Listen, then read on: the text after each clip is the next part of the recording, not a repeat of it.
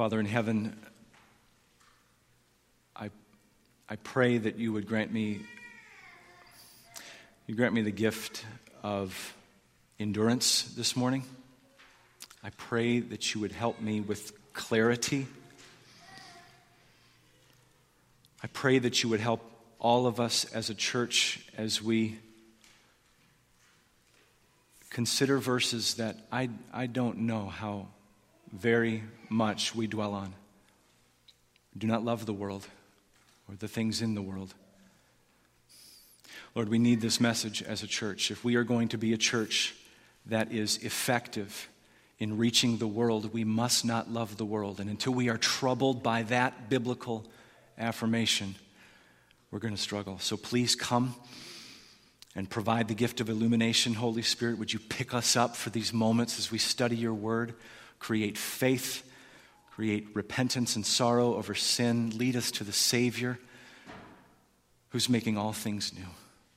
We pray this in Jesus' name. Amen.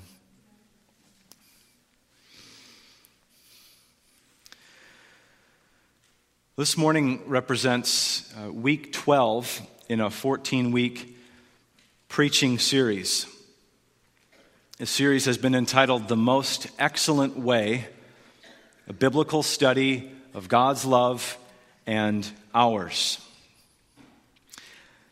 During Lent, we did a deep dive into what the Bible says about the love of God.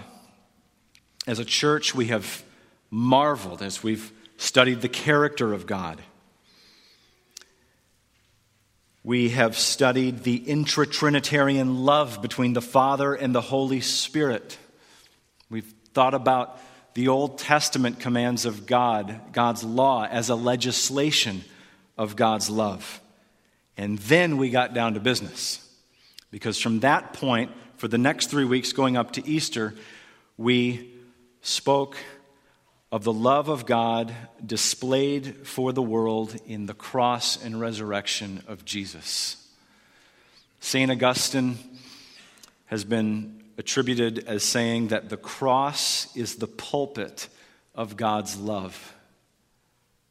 The cross is the pulpit of God's love. Don't ever doubt that God loves this world. Don't ever doubt that. God showed his love to the world in that while we were still sinners, Christ died for us. And if you ever wanted just an ongoing prayer request for this church, day by day, week by week, year after year, as we make our way through our mission as a church, let it be the prayer request of Paul in Ephesians chapter 3. Pray that God would grant us the grace to comprehend Christ's incomprehensible love for us. Pray for that, because we need that. Pray that God would grant us the grace to comprehend Christ's incomprehensible love for us. Because when that begins to take root in our souls, we begin to learn how to love ourselves. And since Easter, throughout Easter season, which culminates this month, we've been studying our response as a congregation to God's love. So the Lenten season was about God's love for us, but Easter season has been about our love for God in worship, our love for one another in Christian fellowship, and then beginning this morning, we set our sights on the final frontier, our love for lost people. You may be relatively new to our midst and be thinking, week 12 in a 14-week series? It's almost over. Why pay attention? Here's why. Though this is the home stretch of our sermon series, this is also the launching pad for what's going to happen in the life of this church, Lord willing, over the next season. Through the summer months. On Sunday, June 2nd, we'll begin a 13-week series on the topic of outreach. That series is called Spreading the Fragrance of the Knowledge of Him, a biblical study of missions and evangelism. And so this text today is going to kick the door open for us to this topic as a church. But as we begin to consider what the Bible says about outreach, we want to make sure that we see, if we don't already, the vital connection between our current topic, love, and the next topic, missions and evangelism. The first one drives the second. In fact, if the first one isn't driving the second, something has gone radically wrong somewhere. Love is the engine that powers cross-cultural missions. Love is the spark that ignites the flame of evangelism, which is what makes the words of the Apostle John in 1 John 2:15-17 all the more captivating and frankly befuddling.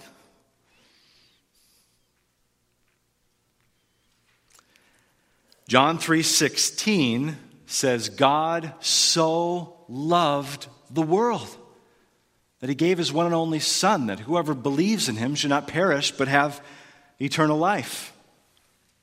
God so loved the world. But 1 John 2:15 says, do not love the world or the things in the world. If anyone loves the world, the love of the Father is not in him. Anybody ever scratch their heads on that one? Hope so. It's the same author. That's what gives me hope, actually. If anyone loves the world, the love of the Father is not in him. Sounds like a little dissonance when you compare it to John 3:16, right? Is there a conflict here? We have a disagreement? One Christian author posed the issue this way. He said, in brief, God loves the world, and Christians had better not. You feel that? What's going on here? Here's what I think John is saying. You have it there in your outline. It's today's big idea. If we are going to win the world to Christ, we must not love the world, but Christ. If we're going to win the world to Christ, we must not love the world, but Christ. Now, I don't know if that makes verse 15 any clearer to you. Perhaps it does. Part of the reason why a verse like this is so puzzling to us is because I think of two reasons. The first part of the problem is we aren't nearly as familiar with what the Bible says about what God hates as opposed to what the Bible says about what God loves. That'd be the first step. And the second thing that we need a lot of clarification on as evangelical Christians is the pervasive biblical teaching about worldliness. Worldliness. Those two issues contribute to our confusion when we come to a text like 1 John 2:15. So let's first seek to understand what John means when he talks about the world. The world. He uses the word 6 times in 3 verses here. 2 of them are here in verse 15. If we can get verse 15 right, I think verses 16 and 17 are just going to unpack beautifully for us. But we've got to figure out verse 15. So let's spend a good chunk of time here, and then the 2 points in your outline are going to be applications for today's central thrust. If we're going to win the world to Christ, we must not love the world, but Christ. So what's the world in John's vocabulary? What does he mean? Well, in John's gospel, we get a window into this. John 1:10 says that the world was made through Christ. That's John 1:10. The world was made through Christ. John 1:10 also says that the world did not know him. John 3:19 says, this is the judgment. Light has come into the world, and people loved the darkness rather than the light, because their works were evil. Jesus says in John 7:7, the world hates me because I testify about it that its works are evil. Did you know Jesus said that? I was startled to read that this week. I'm sure I've read that somewhere. John 7:7. The world hates me because I testify about it that its works are evil. In John 12:31, Jesus calls Satan the ruler of this world. He says the same thing in John 14:30. In the letter we're studying this morning, 1 John 5:19, John says the whole world lies in the power of the evil one. In John 14:27, we're told that the world offers an alternative peace to the peace that Jesus offers, saying, "Peace, peace," where there is no peace. And finally, maybe the greatest indictment of the world is in Jesus' high priestly prayer. It's in John 17, verse 9. It's something that I don't know that we'd frankly believe if Jesus didn't just say it. Jesus says in John 17:9, "I am not praying for the world." So what is the world in John's vocabulary? Well, when John urges us here in verse 15 not to love the world, we've got to keep in mind all those ways he uses the word. One New Testament scholar explains, the word world for John refers not to a big place with lots of people in it, but to a very bad place with lots of bad people in it. Now don't forget, John 3:16 is absolutely true, unbelievably, shockingly, stunningly, gloriously true. God so loved the world. Can you imagine anything more mind-boggling? God loved the world this way. He sent his only Son, and whoever believes in him should not perish but have eternal life. God loved a world that was totally indifferent to him at best and thoroughly aligned in hatred against him at worst.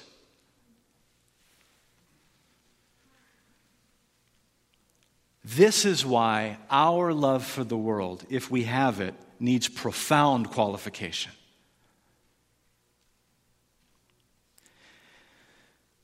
Should we love the world?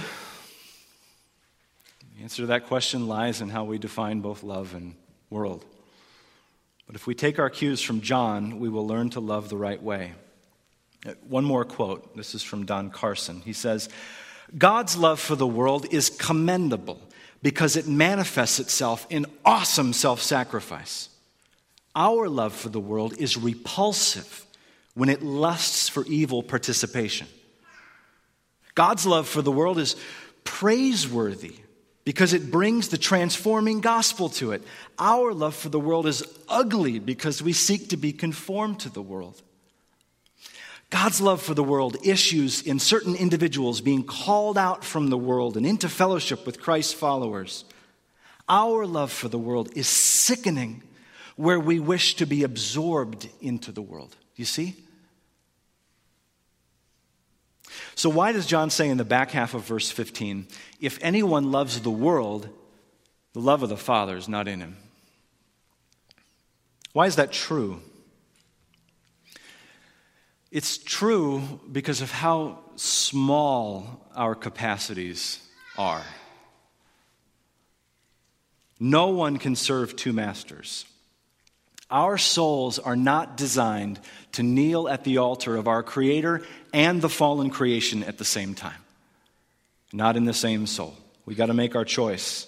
And John is warning us here. He's saying, don't throw your love away on the world. Don't do it. If we're going to win the world to Christ, we must not love the world, but Christ.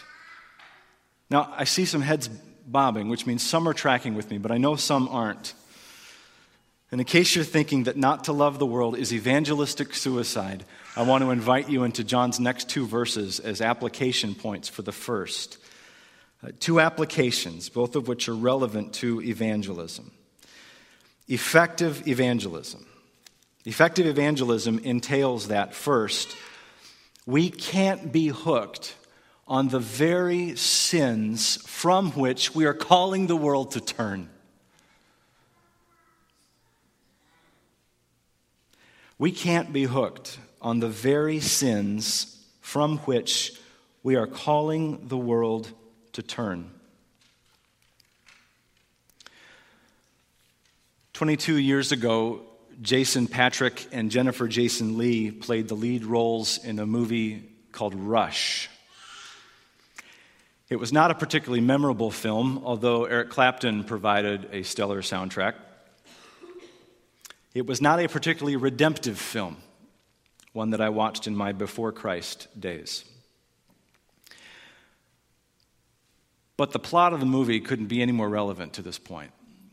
In the movie, these two actors play undercover narcotics officers who go undercover in order to expose a drug dealer. But along the way, the cops become addicts themselves.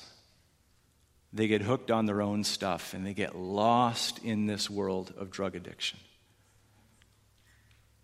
And what's worse is that they end up planting evidence in order to get their man, and they get in all kinds of trouble for it. That's tragic enough, but it's even more tragic to learn that that movie is actually based on a true story. You can read about it. I read about it this week online. It's the 1977 Tyler, Texas drug scandal. The corruption in that police force eventually led to massive reforms in the evidentiary process, as well as significant changes in U.S. law and law enforcement. As police officers, they failed in their mission because they became a part of what they were attempting to rescue. And it's not just a movie, it actually happened. And 1 John 2:15 and 16 isn't just theological theory up in the air. It actually happens. That's why John warns Christians of this. Don't love the world or the things in the world. If anyone loves the world, the love of the Father is not in him. For, you see the causal connection there? It's very important. For all that's in the world, the desires of the flesh, the desires of the eyes, pride of life, is not from the Father, but from the world. Now, the subtitle of this sermon is the Peril of Loving What God Hates. Now, I've stopped short of explicitly saying that God hates the world. I stopped short of that because the Bible stops short of that. You'll never find a verse like that in Scripture. God hates the world. It doesn't say that. But the Bible does say that God hates these things in verse 16 with a flaming passion. The desires of the flesh, the desires of the eyes, the pride of life. Proverbs 6, verses 16 to 19 says, there are 6 things the Lord hates, 7 that are an abomination to him. Haughty eyes, a lying tongue, hands that shed innocent blood, a heart that devises wicked plans, feet that make haste to run to evil, a false witness who breathes out lies, and one who sows discord among brothers. It's a very similar list to the one we see in verse 16. Desires of the flesh, desires of the eyes, pride of life. And these 3 are the fuel that our culture runs on. This is very, very powerful stuff. And though if you are born again, you are indeed a new creation in Jesus Christ, don't think that you can move into the world on mission for Jesus without a battle plan, without putting on the armor. You will become a part of what you are hoping to transform, if not. A.W. Tozer reminds us of the indwelling sin within each and every one of us when he says, quote, the ancient curse will not go out painlessly. The tough old miser within us will not lie down and die in obedience to our command. He must be torn out of our heart like a plant from the soil. He must be extracted in agony and blood like a tooth from a jaw.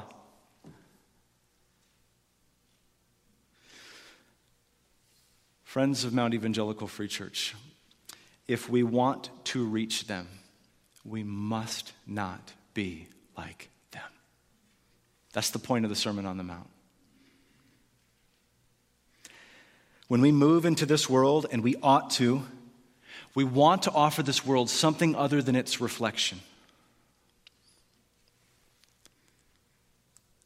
What we win people with, we will win them to. We can't be hooked on the very sins that we are calling the world to turn from. If we are going to win the world to Christ, we must not love the world but Christ. Now, I've refrained from application here. You don't have to say anything. What sin are you thinking about right now in your life that you cherish that's of the world? That's the one I'm talking about. And that's the one that I haven't named, but that the Holy Spirit is naming right now that you must turn from in order to have a viable witness for Christ.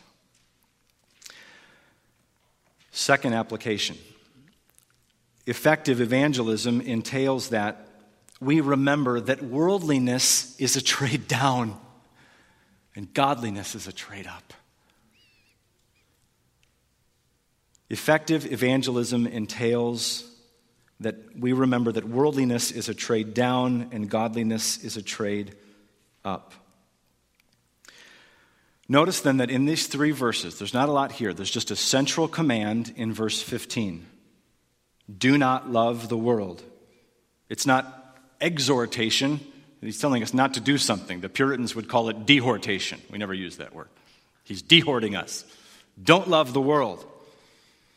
And then in verses 16 and 17, we're given two solid, pervasive, persuasive biblical reasons not to. The first reason's in verse 16, and we just heard it. You'll ruin your witness.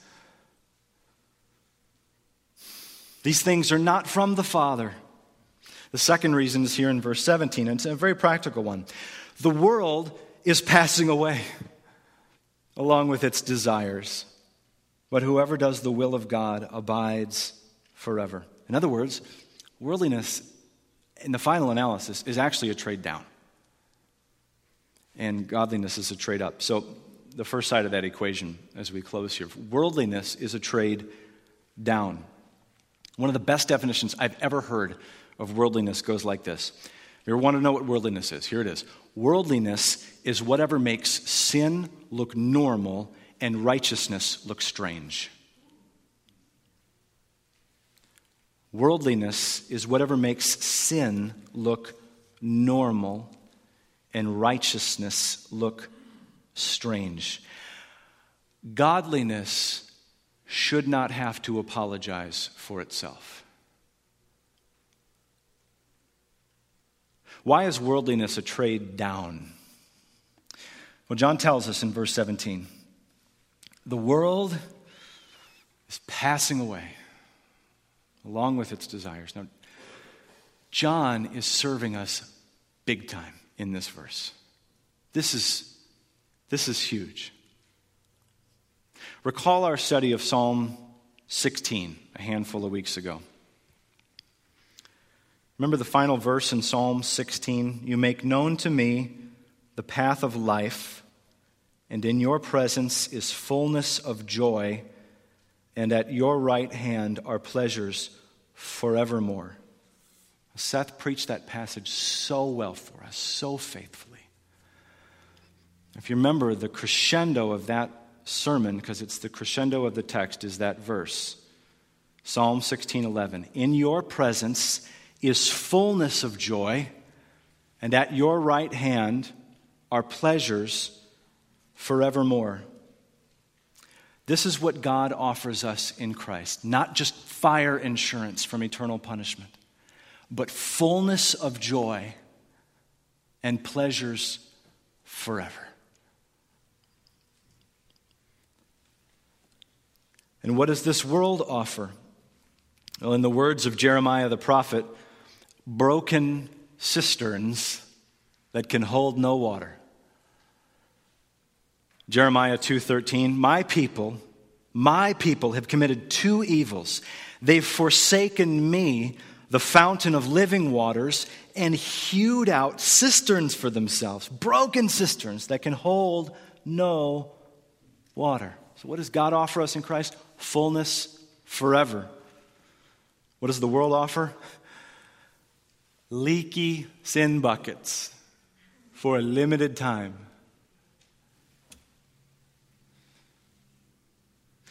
Mount Free Church, I hope that those of you who attended one or both of the memorial services yesterday were as affected as I was when I was thinking about these things.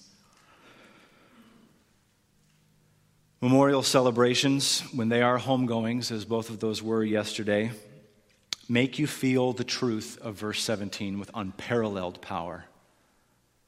The world is passing away, along with its desires. But whoever does the will of God abides forever. So remember that worldliness is a trade down, and godliness is a trade up. If we are going to win the world to Christ, we must not love the world, but Christ. Effective evangelism entails that we cannot be hooked on the very sins from which we are calling the world to turn from. And effective evangelism entails that worldliness is a trade down. Godliness is a trade up. Now, you might ask the question, does the Bible ever tell us anything even close to loving the world? That we should love people far from Jesus? And the answer is yes. And that's next week. We have one more sermon in this series, and it's 2 Corinthians 5, where Paul says, so here's the setup. Your evangelistic witness, if it is hampered by anything, probably is hampered by something in the realm of fear, anxiety, or worry. What people will think about you, what people will say to you or do to you. Fear. What conquers fear? Love. Perfect love casts out fear. What in the world would give you boldness and courage to roll the dice and risk and try to have a hard conversation with someone you've never talked to about Jesus before? You know what would do that? Love. Love. 2 Corinthians 5 says, the love of Christ controls us. The love of Christ compels us. I hear lots of talk in evangelism about technique and cool and all kinds of things that don't matter. I guarantee you that love will get you to walk across the room at that party. I guarantee you that love will get you to walk across the street to that neighbor that you have never built a relationship with, though you've lived in your house for 15 years. I guarantee you that love will encourage you to take advantage of 1 minute at the water cooler tomorrow morning with somebody. Love would do that. And we'll go there next week. But today the message is that Christ died for the sins of the world. May we as a church not live for them. Let's pray. Father in heaven, the Bible is strange. The first key to winning the world is not loving the world. That doesn't come from us. That comes from you. Father, I pray that you would help us to be troubled by apparent contradictions that are simply just that, just apparent. John 3:16 is true. 1 John 2:15 is true. We are not to love the world that you love, and the love of Christ controls us and compels us to go into the world. Help us to mull on these things, Father. Would you help us as we meet in our families and in our community groups and our discipling relationships to pore over these verses? Lord, we've just kicked the door open here. There's so much more conversation to have this week over this text. Grant us the grace to care very, very much about 1 John 2:15-17 and its vital relationship to effective evangelism. And would you surprise us as we are faithful? Would you make us fruitful? In Jesus' name, amen.